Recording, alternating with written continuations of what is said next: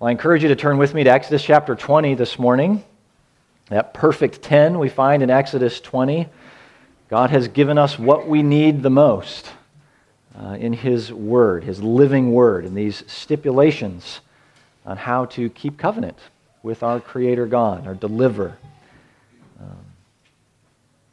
A law that's not abolished, we know, with the coming of the Lord Jesus, but it's fulfilled in Him. So now we have an even deeper and richer understanding of the law that God has given, a deeper desire of heart to love and to obey out of gratitude to our God.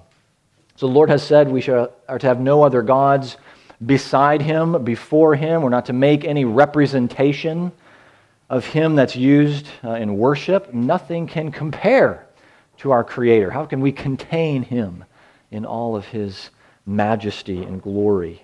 Only in Jesus is He fully represented, fully known. So we must use caution when recreations and then the purposes behind the images, as we've looked at. So the first two words, and continuing in this word, the third word and the fourth, we'll look at next week, is going to focus on the relationship that we have with the Lord. Keeps us in awe and reverence of who God is and how we are to approach Him. So we're going to read beginning with the preamble, again, continuing through verse 7 this morning. Hear now the word of our God. And God spoke all these words, saying, I am the Lord your God, who brought you out of the land of Egypt, out of the house of slavery. You shall have no other gods before me. You shall not make for yourself a carved image, or any likeness of anything that is in heaven above, or that is in the earth beneath, or that is in the water under the earth. You shall not bow down to them or serve them. For I, the Lord your God, am a jealous God, visiting the iniquity of the fathers on the children to the third and fourth generation of those who hate me, but showing steadfast love to thousands of those who love me and keep my commandments. You shall not take the name of the Lord your God in vain, for the Lord will not hold him guiltless who takes His name in vain. This is God's word to His people, then and to us now. Let's pray together. Lord God, You speak to us as a father speaks to his children in a way that can be understood and applied. Lord, we confess we don't often understand and apply well Your word to us, and so we need Your help. Holy Spirit, fill us and illumine our hearts in these moments to this good word that You've given to us. You said that Your word will accomplish all that You purpose. And so we ask that You'd feed us. Feed us faithfully through these words, through the table that You've set before us. We look to You and lean upon You to guide our understanding. Lord, speak faithfully through Your servant. Make us receptive now as we submit ourselves and come under the authority of Your word. We pray this in Jesus' name. Amen. R-rated, restricted. You could probably apply that term to any number of things in our time nowadays. We're most used to hearing that when applied to the movie screen, or you're looking on the back of a DVD, and that is the rating that the Motion Picture Association of America attaches to films that have some inappropriate or unhealthy content in them that should probably not be heard or seen, but they're there. And so they've said, here's a warning, and in our culture we say it's age 17 that you need to be before going into a theater and watching one of these R-rated films. Now, if we think for a moment that any age over 17 is immune from what is being heard or said and the dangers of that, then we're in bigger trouble. But the R rating comes for specific reasons, right? And one of the most common is for language. See it printed right there. They've determined that there is language in this film that some may find offensive, or language that's used just, intentionally, without thought that is vulgar, probably not used in everyday conversation. And we know this type of profanity because we've used it, or we know those who have used it on occasion. So if you sit down in front of an R-rated film, either have the volume turned down a little bit, or make sure you don't have anything you can throw around you, right? Because you will be repulsed, uncomfortable by frivolous profanity or disregard for the name of God. Now, not all profanity and cursing uses God's name, which doesn't excuse it, but much of it will. Much of it will be said without a second thought. So God's name is misused, just dragged around outside the church, inside the church, in ways that we don't often think about as much. But God knows our hearts. He knows our wandering. He's jealous for His name, and so we need this word. So we're going to ask ourselves those three questions again. Remember what those are? What does this command tell us about ourselves? How do we see this command fulfilled in the Lord Jesus, and how do we obey this as His people now? But you shall not misuse the name of the Lord or take His name in vain. So the word here means to lift up or carry the name of God. We're not to lift up God's name with irreverence or use His name in vain. Vainness is lifting up God's name with no good purpose. It's an emptiness of speech. So it's void of any real thought, any real intention. So profanity would certainly fit this vainness of speech, but there are other ways in which we flippantly or with little thought use God's name. What do you say to the person next to you who sneezes? I've said it before, right? But are we really concerned with blessing the person who has just sneezed when we say, God bless you? Is that our real intention? And they'll usually respond with, thank you, but it's pretty empty. It's just sort of that culturally accepted way of responding when someone sneezes. So we can apply this thinking, this emptiness, to swearing that uses the name of God. Swearing an appeal to a higher authority without reverence or awe of the one that's actually being named. Claiming the name, claiming allegiance to God or to Jesus or Christ or Lord when there's absolutely no intention of worship or submission to Him. It really is a modern-day blasphemy if we think of it this way. It's becoming cliche, even considered cool.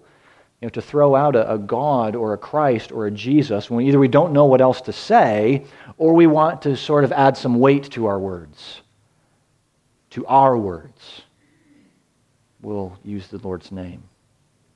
But not as an expression of faith. We should understand how natural this is for those who really have turned their back on God and see no need to do business with Him.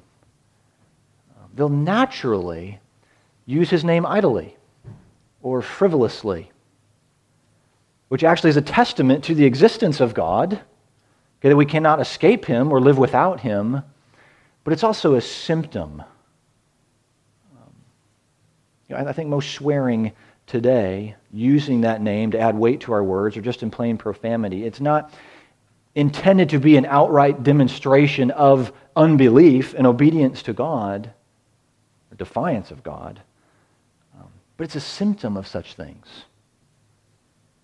And so this symptom should be diminishing. It gets less and less for those who have been transformed by the love of God, been given new life in Christ. So with this new life comes a desire to exalt and revere the name of God. It's a product of that sanctifying power of God in our lives. We want to honor Him. We want to exalt the name, take it seriously. So when that's true, we make every effort to avoid anything, including our speech, that would bring discredit to God's name. Now, I've mentioned the name of God over and over and over again. But what name are we talking about?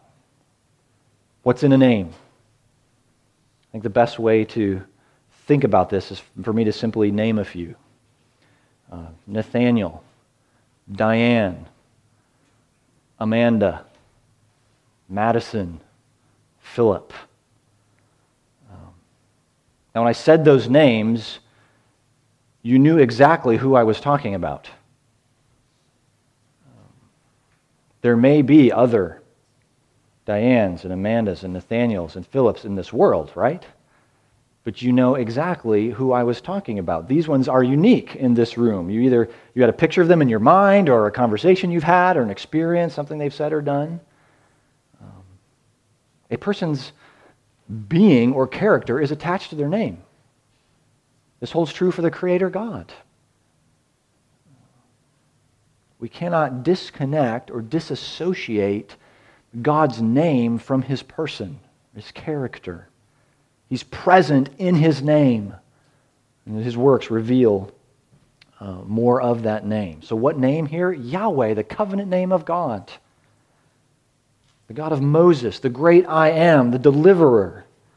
It's interesting in verse 7 how this command switches from the first person, that I, me language, and that's what we read in the first two commands, to the third person. So it doesn't say, you shall not take my name in vain, but you shall not take the name of Yahweh your God in vain. The focus is on God's covenant name, a name to be honored and revealed, not just by the people of Israel, by all people. The Lord God is holy. He protects the holiness of His name. So do we, as God's people, revere His name in this way? Or His name is this name so common to what it is we read? Is it so common to our ears that we're no longer moved by it? It doesn't affect us in any way. And what a grievous place to be if we are unimpressed by the name of Yahweh. You remember how Pharaoh responded? Exodus chapter 5. Let me read those verses again. Afterward, Moses and Aaron went and said to Pharaoh, thus says the Lord, there's the covenant name, the God of Israel, let my people go, that they may hold a feast to me in the wilderness. But Pharaoh said, who is the Lord, that I should obey His voice and let Israel go? I do not know the Lord, and moreover, I will not let Israel go. Yikes. That should make our hair stand on end. To be unimpressed, unmoved, unconcerned by the name of the Lord. It's not going to go well for Pharaoh. And this law says as much right here in verse 7. The Lord will not hold him guiltless who empties His name. There's punishment, certain punishment that goes along with the irreverent, inconsiderate use of God's name. Brothers and sisters, if this doesn't stir us to fall on our knees in gratitude for the atoning work of Christ, then check your pulse. The Lord Jesus has taken our punishment for every time we fall into this snare. Shows us just how big, how exhaustive God's atoning work is in covering our sin. Every slip of the tongue, every action that discredits the name has been atoned for once and for all. So more on that response in a few minutes. But we also need this command because of our tendency to make faulty promises, fake promises. The warning here has to do largely with taking false oaths in God's name, making promises that we don't intend to keep, or making promises in God's name that we have every intention of keeping, but we don't. The topic of oaths and making oaths, it's given a lot of attention in the Old Testament. Deuteronomy 6, Deuteronomy 10, Leviticus 19, which we talked about this morning in Sunday school. You should not swear by my name falsely and so profane the name of your God. I am the Lord. Here in Numbers 30, opens this way. This is what the Lord has commanded. If a man vows a vow to the Lord or swears an oath to bind himself by a pledge, he shall not break his word. He shall do according to all that proceeds out of his mouth. So can that be said of us? We live in a world where promises are made and they're abandoned as soon as they're inconvenient.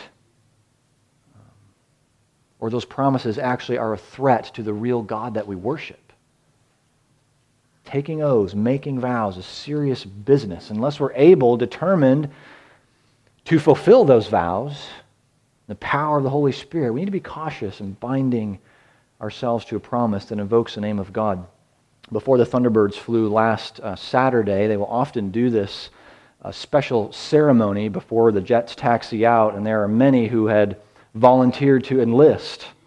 And so I think there's over 50 of them in this particular case, and so they recite the oath of enlistment. And the last 4 words of this oath are, "So help me God." And every time I hear this repeated, with gusto typically, I wonder, do they know what they're saying? Who or what concept do they have in their mind when they say, "So help me God"? I mean, it adds a little weight. It's culturally acceptable still.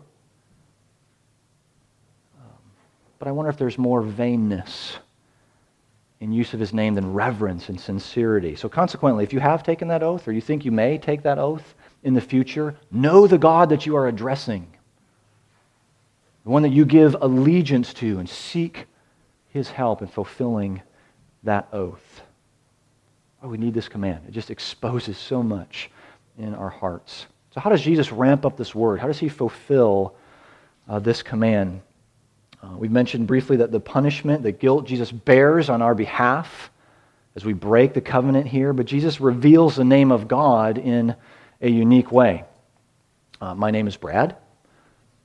Most of you, not all of you, know my name is Brad. My kids know my name is Brad, but they don't address me as Brad.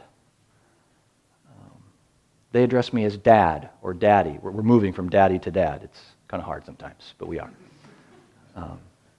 But they have a closer, more personal relationship with me that allows them to address me that way. I'm part of them. They're a part of me. So they can address me uniquely in that way. In the New Testament, Jesus, the divine Son of God, addresses him as Daddy, Father. He knows the Father intimately, and that enables us to call on him in the same way. So Paul shares this in Romans 8, Galatians 4. Because you are sons, God has sent the Spirit of his Son into our hearts, crying, Abba, Father. So Jesus' Father is our Father. We have all the rights of adopted sons and daughters. Just consider how amazing that is. And how this just explodes the third commandment.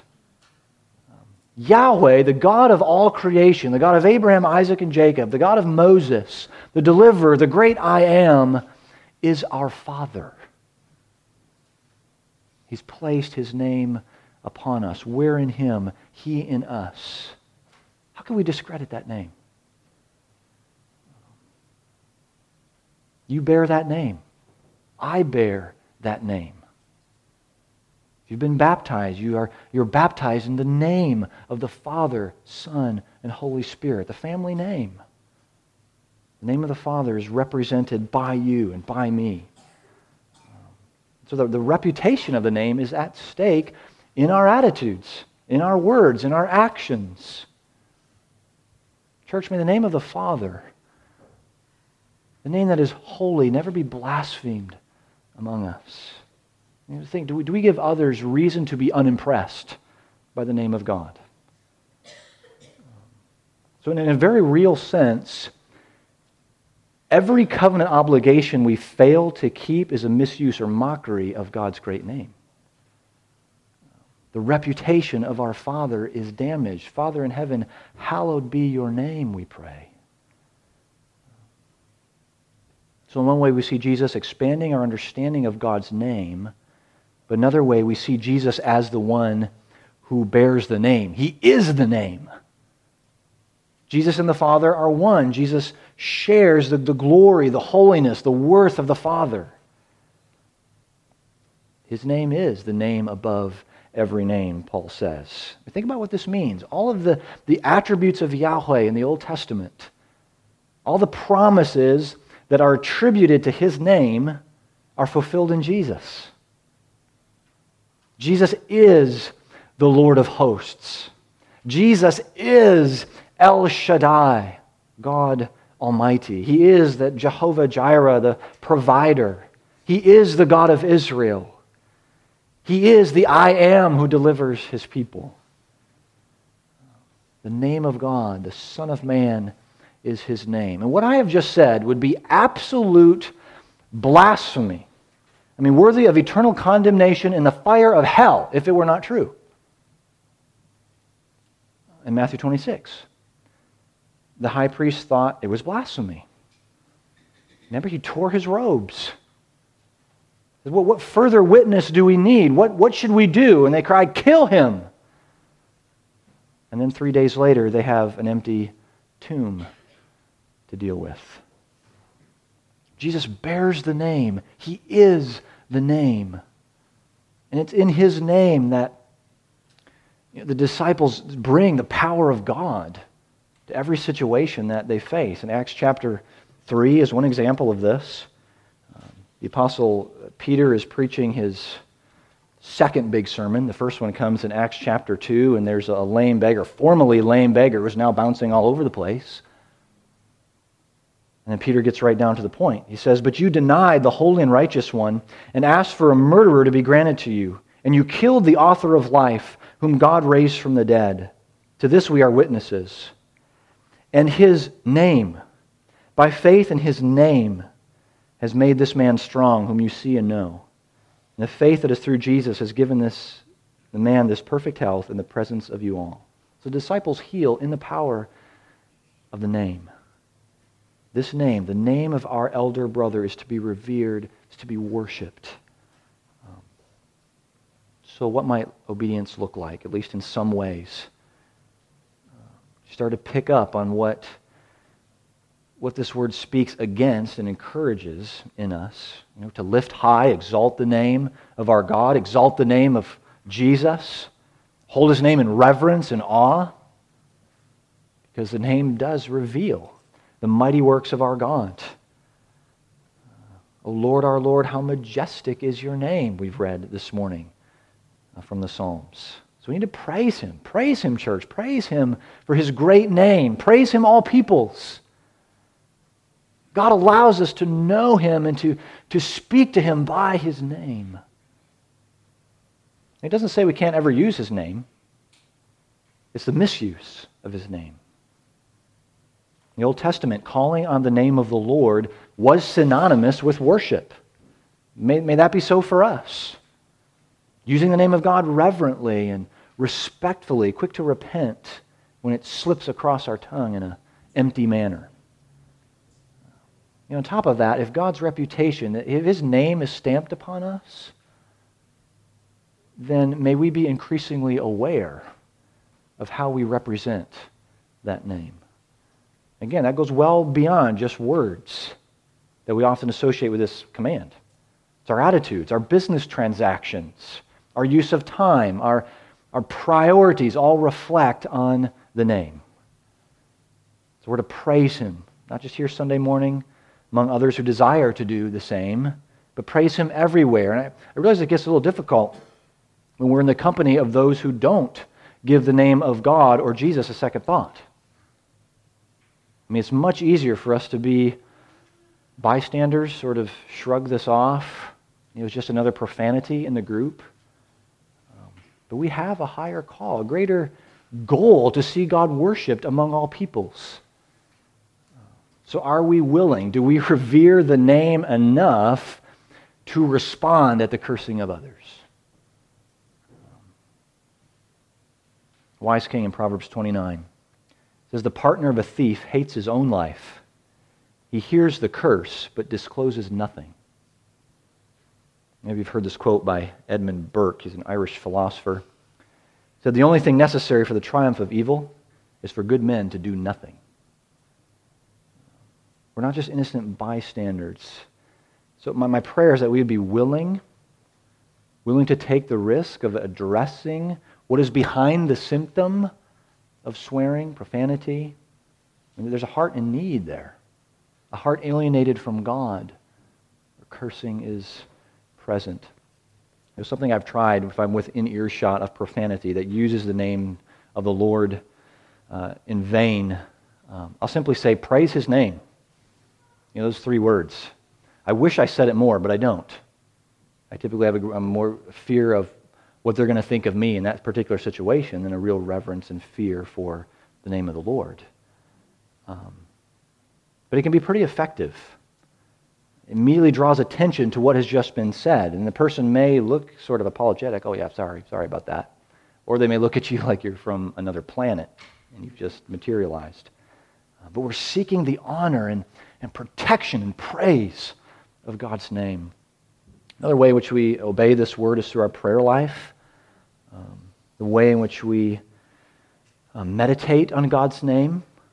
God's name reveals, like we said, it reveals his character. He's given us many different names, different aspects, shades of his character in the Scriptures. One of the books we have on the shelf at home is entitled Praying the Names of God. And it's a devotional read that gives just a little bit of commentary on the name and then praying using that name.